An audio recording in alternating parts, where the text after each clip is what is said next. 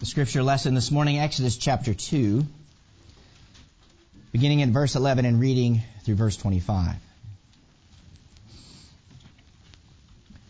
One day, when Moses had grown up, he went out to his brothers and looked on their burdens, and he saw an Egyptian man beating a Hebrew man, one of his brothers. He looked this way and that, and seeing no man, he struck down the Egyptian and hid him in the sand. When he went out the next day, behold, two Hebrew men were struggling together. And he said to the one in the wrong, "Why do you strike your companion?" He answered, "Who made you a man, a prince and judge over us? Do you mean to kill me as you killed the Egyptian?" Then Moses was afraid and thought, "Surely the thing is known." When Pharaoh heard of it, he sought to kill Moses. But Moses fled from Pharaoh and stayed in the land of Midian, and he sat down by a well. Now the priest of Midian had 7 daughters, and they came and drew water and filled the troughs to water their father's flock. The shepherds came and drove them away, but Moses stood up and saved them and watered their flock. When they came home to their father, Reuel, he said, "How is it that you have come home so soon today?" They said, "An Egyptian man delivered us out of the hand of the shepherds, and even drew water for us and watered the flock." He said to his daughters, "Then where is he? Why have you left the man? Call him that he may eat bread." And Moses was content to dwell with the man, and he gave Moses his daughter Zipporah. She gave birth to a son, and he called his name Gershom, for he said, "I have been a sojourner in a foreign land." The word of the Lord. Thanks be to God. Let us pray. Father in heaven, we again thank you for your word. We thank you for this means of grace that you have given to us, for this instrument that you use to direct us in the faith, to show us Christ, to show us our calling in this world. Indeed, we thank you that you have not left us to ourselves, but that you continue to guide us and direct us, that you give light for our paths, that you give a lamp for our feet to follow. Indeed, use your words you've promised this day, and may your Holy Spirit help us to understand it more fully and deeply, we ask in Jesus' name. Amen. Amen. Almost 39 years ago to the day, Bonnie Tyler's hit song, "Holding Out for a Hero," was released on April 13th, 1984. It was part of the soundtrack for the movie Footloose. The song begins by asking, "Where have all the good men gone, and where are all the gods? Where's the streetwise Hercules to fight the rising odds? Isn't there a white knight upon a fiery steed?" And then the chorus, "I need a hero, I'm holding out for a hero till the end of the night. He's got to be strong, and he's got to be fast, and he's got to be fresh from the fight. I need a hero. I'm holding out for a hero till the morning light. He's got to be sure, and it's got to be soon, and he's got to be larger than life, larger than life." The song is probably familiar to many of you, whether you're a fan of the original Footloose movie or have heard it in some other form or fashion in other movies or TV shows. The point of the song is pretty straightforward, even campy to a degree, though it seems to take itself semi-seriously, particularly when you watch the music video. But it expresses the basic idea of needing to be rescued, of needing to be saved, and in the context of Bonnie Tyler's singing it, there's a damsel in distress, and she's looking for a deliverer. And that's related to a theme we raised last week in our study of the latter part of chapter 1 and the first 10 verses of Exodus 2. There are references to daughters all over the place. And that continues in our text this morning when we're rather suddenly introduced to the 7 daughters of the priests of Midian in verse 16. And the question we raised last week, who's going to rescue the daughters, gets answered, at least in part, though there's some fascinating things going on in our text, some ironies, some clear allusions back to Genesis, of course, and some details that may not be quite what they appear at first glance, particularly when tested against other passages of Scripture. So let's begin to delve into what's before us today, even as the Holy Spirit would direct our faith from this text to the risen and victorious Christ and the life of faith in which we are directed to walk. Now, the first scene is found in verses 16 to 22, and we're clearly in Egypt and are informed in verse 11. "And it was in those days when Moses had grown up he went out to his brothers and saw their burdens. And he saw an Egyptian man beating a Hebrew man, one of his brothers. Now, a couple of things. The theme of seeing, of looking upon, or seeing is present again. The same word used in the next verse, and then again, the same word is used in the next verse, and then again in verse 24. So Moses sees, and he makes a judgment. That's what seeing in Scripture entails.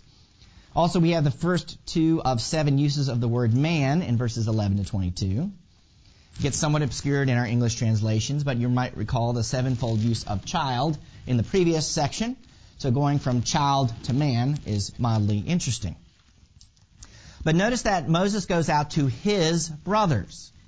What does that indicate to us? That Moses identifies himself with the Hebrews, with the sons of Israel. Yes, he's an adopted son of Pharaoh's daughter. Yes, he's a prince of Egypt. But he clearly isn't being portrayed as holding on to that culture. Quite the opposite, in fact. Now, a piece of information that we do well to glean from another part of Scripture at this point is to note that Moses is 40 years old when this sequence of events takes place. Stephen explicitly states this to be the case in his sermon in Acts 7. And that helps us to understand that Moses isn't some young, immature man who's a hothead acting rashly. No, 40-year-old Moses is in view here, and he sees the beating that's taking place from an Egyptian man upon a Hebrew man, one of his brothers. Perhaps this is one of the slave bosses or princes put over Israel in chapter 1. The mention of Moses seeing their burdens takes us back to chapter 1 and verse 11, where the same word is used of Israel's increased affliction under the king of Egypt. Verse 12, he turned this way and that, and not seeing a man, he killed the Egyptian and hid him in the sand. Now, how we understand this sequence is a bit tricky to piece together. Perhaps Moses waited until this particular Egyptian was done beating the Hebrew before killing him, or maybe he was very close to killing the Hebrew and Moses intervened. But it doesn't appear that the Hebrew was killed, so then was Moses wrong for killing the Egyptian? Does he take it too far? Plenty of scholars want to contend that he did, but we do well to go to Stephen's sermon again to help us with the interpretation. And seeing one of them being wronged, he defended the oppressed man and avenged him by striking down the Egyptian. See, Stephen portrays Moses as in the right in his actions, and therefore so should we. Perhaps the best reading is that it was clear that the Egyptian man wouldn't stop beating the Hebrew man until he was dead, and so Moses comes to his rescue and is justified in killing the Egyptian. Could be. But still, we have Stephen's testimony where we can rest and be fine with what the text is telling us. And more on some of this in a moment. But what does Moses do? Well, he buries the Egyptian in the sand. Certainly to a degree, he's getting rid of the evidence. But here's an instance in which we begin to see a pattern emerge of what happens first with Moses, happens later with Israel. See, here Moses buries one Egyptian in the sand. What happens in chapter 14 at the Red Sea crossing? Pharaoh and a whole army of Egyptians get buried, don't they? We'll come back to this. But this could help us. This should help us as we come into verses 13 and 14. When he went out the next day, behold, 2 Hebrew men were struggling together, and he said to the one in the wrong, the wicked one, "Why do you strike your companion?" He answered, "Who made you for a man, a prince and judge over us? Do you mean to kill me as you killed the Egyptian?" Now, there's quite a bit here, but let's begin by asking the question, is Moses a prince and judge over them? The answer is yes. According to his station within Pharaoh's house, Moses is a prince and judge. But God also appointed Moses as a prince and judge, as we're instructed, again, from Stephen's sermon in Acts 7. He, Moses, supposed that his brothers would understand that God was giving them salvation by his hand, but they did not understand. And on the following day he appeared to them as they were quarreling and tried to reconcile them, saying, "Men, you are brothers, why do you wrong each other?" But the man who was wronging his neighbor thrust him aside, saying, "Who made you a ruler and a judge over us? Do you want to kill me as you killed the Egyptian yesterday?" Stephen clearly tells us that Moses understood that he was appointed as Israel's deliverer, and his killing of the Egyptian was in keeping with that understanding. But what does the wicked Israelites' response indicate? Well, the state of his heart, his spiritual disposition, his sin in being called out, and he turns around and projects evil upon Moses and won't listen to what Moses has to say. What's more, he is representative of the whole people of Israel who aren't ready to be delivered, remaining stubborn in their sin. We should ask the question, are they still clinging to their idols, despite the oppression they're enduring? Fundamentally, what we have here is the first instance of the people rebelling against Moses. In Numbers 16, we read about Korah's rebellion. What was their main contention? Who put you in charge? Even before that, in Numbers 12, you have basically the same thing from Aaron and Moses' own siblings. And what do we have here in Moses but a deliverer rejected by his own people? A people clinging to their sins, even as it would be the case for Jesus and the Israel of his day. See, Moses' experience points forward to Christ's experience. Still more, consider the context of Stephen's sermon. He's speaking to fellow Jews, even the high priest, proclaiming Christ, calling them to repentance, exhorting them that they're stiff-necked, resisting the Holy Spirit. And what do they do to Stephen? They kill him. They stone him. Further evidencing the sin of Israel in that generation, who also called out for the crucifixion of Christ, rejecting the deliverer, the hero whom God had sent. Well, the next part of the verse tells us that Moses was afraid and that the thing was known. And then in verse 15, that Pharaoh heard about it and sought to kill Moses, and so Moses skedaddled to Midian. Now, Stephen tells us, at this retort, Moses fled and became an exile in the land of Midian, where he became the father of 2 sons. In Hebrews 11 we read, by faith he left Egypt, not being afraid of the anger of the king, for he endured as seeing him who is invisible. Now, when we read the Exodus account, we readily think Moses is afraid of Pharaoh, and so he flees. But that's not what the text says, and Hebrews explicitly states that Moses wasn't afraid of the king. Is this a clear contradiction? Did the Holy Spirit make a mistake? No, of course not. And what the writer to the Hebrews is helping us to understand is that if you read this portion of Exodus as though Moses is a murderous fugitive on the run from the king, then you're misreading it. Moses' departure was an act of faith. Hebrews 11:26. He considered the reproach of Christ greater wealth than the treasures of Egypt, for he was looking to the reward. Matthew Henry notes this. Moses did this out of a prudent care for his own life. God ordered it for wise and holy ends.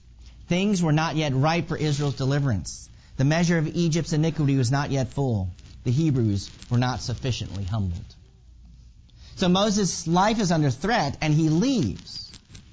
Well, who does that remind us of in Genesis? Jacob. And there are more Jacob connections that we'll see momentarily. But let's return to the Moses first then Israel pattern we noted a little bit ago, and see that there's a head and a body theme, head-body theme, that is being established. So we have to think about this, that what happens to Israel, Moses experiences first. Moses goes into the Nile River. Hebrew boys were killed there. Moses is delivered out of the river, out of the water. Israel will be delivered through the Red Sea. Moses' mother gets money from Pharaoh's daughter. She gets wealthier. Israel gets wealthier when they leave Egypt. As already mentioned, Moses killing the Egyptian and the death of Pharaoh and the Egyptian army parallel. And Israel rebels against Moses here and then later in the wilderness. Pharaoh drives out Moses here, in a sense. The next Pharaoh drives out Israel. Moses goes to Midian, to the wilderness for 40 years. Israel has a 40-year wilderness wandering. Even more, when Moses comes back to conquer Egypt, he circumcises his sons. Before Israel enters the promised land to conquer, they circumcise their sons. And we find this same pattern in the New Testament with Jesus and the church. Jesus goes first, and we follow. Particularly when it comes to Luke and Acts, when we compare Jesus and Paul, Jesus has 3 ministry tours. Paul goes on 3 missionary journeys. Jesus stands before 3 different rulers or ruling bodies. So does Paul. False charges are brought against Jesus by the Jews. Same with Paul. Jesus dies for sins. Paul doesn't have to, though he will die for his faith. So the patterns are there. And we see it, and when we see them, it can help us more properly understand what's going on in the narrative. Well, the first section closes telling us that Moses fled from Pharaoh and dwelt in the land of Midian, and he dwelt by a well. Now, as careful biblical scholars and readers, the writer telling us that Moses ended up by a well should cause us to be able to make a pretty good guess about what happens next, to some degree. But before we get into the details of the second section, verses 16 to 22, where was Midian and what's its significance? Midian was east of Egypt on the other side of the Sinai Peninsula. And so we should already make the connection that the route that Israel travels after the Exodus is already well known to Moses. He's taken it before and probably even lived and worked in some parts of it. But we should also note that Midian comes from the line of Abraham and was one of the sons born to him from his wife Keturah, whom he married after the death of Sarah. So Moses ends up with some descendants of Abraham, but they're clearly not the priestly people. They're not of Israel. They're still outsiders for all intents and purposes, though we should probably understand them to be Gentile God-fearers. At other times there are bad Midianites, but these are some of the good ones. Well, in verse 16 we're told there's a priest in Midian who has 7 daughters, and they're shepherdesses. And they come to the well to water their flocks, and they get the water in some troughs, and then a bunch of shepherds come and drive them away. Maybe the shepherds were looking to exploit the work of the daughters had done in order to water their own flocks. Regardless, they're a bunch of no-good ruffians. Again, meeting women at a well is nothing new. We have some clear echoes to Jacob again. Where did he meet Rachel? By a well. What was she? A shepherdess. And Jacob helped water her flock. The meeting between Rebekah and Abraham's servant, who was sent to get a bride for Isaac, took place at a well. See, women and wells go together. So you young single men, if you're looking for a wife, go hang out at a well. Well, not quite, but that's the pattern we find in Scripture. Of course, what familiar story do we find in John 4? Jesus meeting the Samaritan woman by the well. Whose well? Jacob's. And what's one of the topics of conversation? Husbands. And how many she's had, which may not have been entirely her fault, though the man she was presently with wasn't her husband. But part of what Jesus is offering to her, besides living waters, another association with the Holy Spirit, is to be a true husband. So when we read John 4, we should have all of these previous women and wells encounters in our minds in order to better understand what's going on and what Jesus is doing. Well, back to Exodus 2 and what happens next. And Moses rose up and saved them and watered their flock. As David declares in Psalm 68, God shall arise, his enemies shall be scattered. So Moses arises and scatters these shepherds. And Moses cuts a pretty impressive figure here, single-handedly taking on these shepherds. Of course, we don't know how many there were, but this still reveals something about his character. You know, Moses exercises a measure of compassion and comes to the rescue of his Hebrew brethren in the previous section and is rejected. Here he comes to the rescue of some Gentile gals and is accepted, even as we go on to read.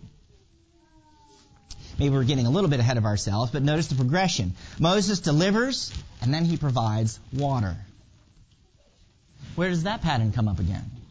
The Exodus from Egypt, and the water from the rock in the wilderness. And that rock is whom? It's Christ, as Paul teaches us in 1 Corinthians 10:4. What about for us? What might the connection be for us? Well, Christ is our deliverer, of course, but then what's the water? It's the Holy Spirit, which we can piece together based on Ezekiel 47, John 7, and John 19, to name a few passages. See, Calvary leads to Pentecost. Now, we've mentioned a couple of associations between Moses and Jacob, but there are connections to Joseph as well. What happened to him? He was rejected by his brothers, had an encounter with Midianites, and was accepted by Egyptians, and then marries the daughter of a priest. Moses is rejected by his brothers, finds himself in Gentile Midian, is accepted, and marries the daughter of a priest. These things aren't accidental. So the daughters go home to daddy, to Ruel, whose name means God's shepherd or God's friend, and he inquires how they're back so quickly, and they tell him, an Egyptian man delivered us out of the hand of the shepherds, and even drew water for us and watered the flock. We were told again what Moses did for them. But notice that they identify him as an Egyptian man. Moses would have looked the part, clean-shaven, maybe even a shaved head, another reminder of Joseph, who appeared to be an Egyptian to his brothers. But there's some irony in this identification, because who does Moses really identify with according to the previous section? The Hebrews. Ruel wants to know, where is he? Where have you left the man? Call him that he may eat bread. What is Ruel offering to Moses? Table fellowship, which means he considers Moses a friend. Again, Moses is more kindly received by these Midianites than his own people. And that's part of the point and the theology of the text. Perhaps the explicit mention of bread echoes again to the Joseph story. It might also be worth remembering Abram's experience with Melchizedek, who provided the patriarch with bread and wine. Melchizedek's priesthood is superior, perhaps, but interesting to think about. So then how does this section close out? And Moses was content to dwell with the man, and he gave Zipporah his daughter to Moses, and she bore a son, and he called his name Gershom, for he said, I have been a sojourner in a foreign land. So this fittingly ends with a wedding, after a manner of speaking. The hero gets the girl. The name Zipporah means warbler or chirper, so it has some association with bird, with the word for bird. And the name Gershom means stranger or foreigner. Now, the naming of a son here parallels the naming of Moses back in chapter 2 and verse 10. But Gershom isn't a new name, even though it does speak to Moses' experience. The patriarch Levi also had a son named Gershom. So there's a sense in which it's already a family name, since Moses is from the tribe of Levi. But the writer is giving us a clear sense that Moses is settling into his life in Midian. He has a wife and son. He'll eventually have another son, as we later find out. He's content to be there and remains in Midian for 40 years, as Stephen informs us. Which also helps us better understand Moses' encounter with the Lord at the burning bush in chapter 3, which hopefully we'll consider next week. But then we have the final 3 verses of chapter 2 to consider our final section for today. Verse 23. And it came to pass in those many days the king of Egypt died. And the sons of Israel groaned under their hard service, and they cried out for help, and came up their cry to God from hard service. The word for slavery or hard service, it's the same one used back in chapter 1 and verse 14. And while there might have been hope for a reprieve with a change of kings, that wasn't the case. The next king held to the same policies of oppression. And the text is clear to state that Israel's hard service was the cause of their crying out to God, that it came up to him. And then in the last 2 verses, we're told that God does 4 things. God heard their groaning. God remembered his covenant. God saw the sons of Israel. God knew. And where verse 23 leaves off, 24 picks up, and God hears their groaning. Now, of course, this doesn't mean that God was unaware of what was happening to Israel as the omniscient God. But this is covenantal language. This is expressive language that God is really paying attention to Israel's plight. If I command you, listen, pay attention, I have more of your attention. You're more on the alert, more attuned to what's being said. And that seems to be the sense here. God remembers his covenant with Abraham and Isaac and Jacob. Once again, we're back to the patriarchs in Genesis, as we should be. But all of those promises still hold true, still have power, still have bearing for God's chosen people. And God's remembering indicates he's ready to act. And let's not forget part of the covenant with Abraham in Genesis 15. As the sun was going down, a deep sleep fell on Abram, and behold, dreadful and great darkness fell upon him. Then the Lord said to Abram, know for certain that your seed will be sojourners in a land that is not theirs, and will be servants there, and they will be afflicted for 400 years. But I will bring judgment on the nation that they serve, and afterward they shall come out with great possessions.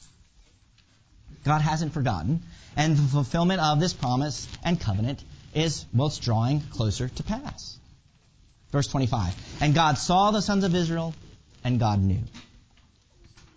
Who saw the sons earlier in the chapter? Moses. Who sees them now? God.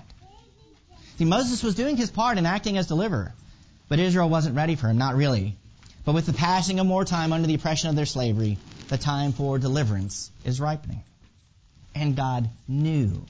Again, this is covenantal language. This is relational language. It's not that somehow the all-knowing God was unaware of Israel's plight in Egypt, but the text is written in this anthropomorphic way to describe these events. Moses sees and is moved with compassion for his brothers, even to the point of avenging them. God sees, and he too will be moved by compassion for the sons of Israel. A compassion rooted in covenant faithfulness and the promises to the patriarchs founded upon God's very own character. How will God do it? What means will he use? Well, we'll have to keep reading to find out. So what are some further principles for us to consider in light of our text this morning? Well, first, let us be sure not to miss the warning that those who have privilege and blessing need to be aware. The sons of Israel are the people of promise. They're the people of the covenant who've been given God's word. And yet we find them hardened in their sin, taking for granted these gifts and going after idols. Likewise, as the church, we need to be wary and not take for granted the gifts that we've been given in Christ. The means of grace that are ours in the Scriptures, in the preaching of the Word, the status and identity that we receive at baptism, and the continuing nourishment to be received in the bread and the wine. Don't despise these gifts. Don't think they're ordinary or optional or insignificant and neglect them because you're so accustomed to them, or because they seem, well, so simple or foolish. They're privileges, blessings given to you by your God and King for your eternal benefit. And with such privilege comes responsibility. Ever responding in faith and obedience to these gifts in word and water and in bread and wine. Second, Jesus is our Savior out of Egypt. Just as the daughters of Ruel were delivered by an Egyptian man, likewise we have been. Matthew's gospel is clear, quoting Hosea, "Out of Egypt I called my son." Now that phrase in the context of Matthew has multiple levels of meaning. And the allusions to Exodus in Matthew 2 are many. But Christ has rescued us from the oppression and bondage of sin. He's delivered us from our enemies. The sting of death and the power of sin have been rendered impotent in the victory of the Lord Jesus Christ. And where our Savior has gone first, we follow. He is the trailblazer for our faith. And yes, that path took him to the cross, and we follow him in the same as his disciples, daily taking up our crosses in self-denial. But that path has led to an empty tomb and to the exaltation at the Father's right hand. He is the first fruits of those who have fallen asleep. And if he's the first fruits, what does that indicate? That there are second fruits, that there are later fruits to be gathered. Those who are in Christ, those who belong to him. We too will receive our resurrected bodies at the end, when the Christ delivers the kingdom to God the Father, having destroyed every rule and every authority and power. And that's the time in which we live now. That's what's happening now. That God the Father has put all things in subjection under the feet of Christ, our King. Granted, this isn't an instantaneous process, but we're some 2,000 years into it, and the evidence of Christ's rule and reign are everywhere. And I know it's Resurrection Sunday, and we're 40 days from Ascension and 50 to Pentecost. But having been delivered, our Savior out of Egypt, our ascended King, has provided us with water, even the Holy Spirit himself. What does this mean? What does this indicate? What does this teach us about our calling as the people of God? Well, as was true of Christ the head, so it's true of his body. And what Christ began, the church finishes, empowered by the Holy Spirit. And as we understand that new creation has begun in Christ, so that work continues through the church to all the nations. Earlier I made mention of Ezekiel 47 and John 7 and John 19. Well, we can go all the way back to Genesis 2 and see that this pattern is established. You know, where was the garden, the garden sanctuary in which God placed Adam and Eve? It was in Eden. And what significant detail are we given in verse 10 of Genesis 2? A river flowed out of Eden to water the garden, and there it divided and became 4 rivers. And when we think 4 rivers, we should make the association of them flowing in 4 different directions, even to the 4 corners of the earth, passing through lands where there's gold and precious stones to be found, in keeping with man's calling to rule and subdue the earth. Then in Genesis 13:10, when Lot and Abraham decided to separate, what do we read? And Lot lifted up his eyes and saw that the Jordan Valley was well watered everywhere, like the garden of the Lord, like the land of Egypt in the direction of Zoar. So the garden of the Lord was well watered. Let's piece a few things together. The Garden of Eden was the sanctuary, and from it flowed the 4 rivers. In Ezekiel 47, we find the description of a river flowing out of the temple, another sanctuary. But this is symbolic imagery because there wasn't a physical river flowing through Jerusalem. No, what Ezekiel is prophesying is the Holy Spirit flowing out to the world, to the nations. And then he describes where the river flows, that all kinds of trees for food grow, bearing fruit. What's that mean? That where the river flows, it's Edenizing the world. That it makes a garden sanctuary. That creation is being restored. And wherever it goes, the river brings life. Well, guess what? The river still flows out of the sanctuary, even the Holy Spirit, through the church. The Garden of Eden, the sanctuary, was on a mountain. Water flows downhill. We gather on Mount Zion and in the city of the living God, the heavenly Jerusalem. And then it's from this sanctuary that we flow down and out into the world, producing life and fruit wherever we go.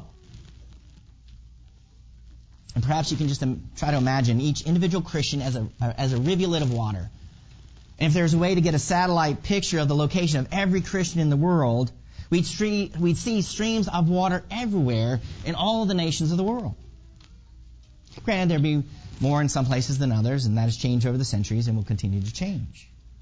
But when we consider that the river began flowing out of the pure side of Christ upon Calvary, and then grew a little bit more when the Spirit rested upon the 12 in the upper room, and then grew to 3,000 later that day after Peter's sermon, and now to million upon millions, then surely there is great encouragement for us to continue steadfastly, to be immovable, always abounding in the work of the Lord, knowing that our labor in Him is not in vain. See, Jesus, the deliverer, the Savior, the hero, has come, even in the morning light. So follow Him now to His table and partake of His abundant blessings in the bread and the wine. Follow Him from here and give yourself to the work He has set your hands to do, imparting life wherever you go and in whatever you do. Follow Him to death and even in the grave. For there He has also gone ahead of you so that you need not fear. And He has transformed it into the means by which you're ushered into the life to come as He has promised. Let us pray.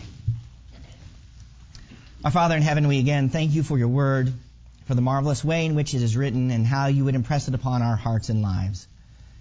And may You do so more fully, that we might more faithfully follow You and honor and glorify You in the lives that are lived before You. May we freshly cast ourselves upon Christ this day, giving You thanks for Your abundant blessings in Him and for the Holy Spirit and for Your means of grace and gifts to us. Indeed, Father, use us and help us, we pray, for the furthering of Your kingdom to the ends of the earth. We ask in Jesus' name. Amen.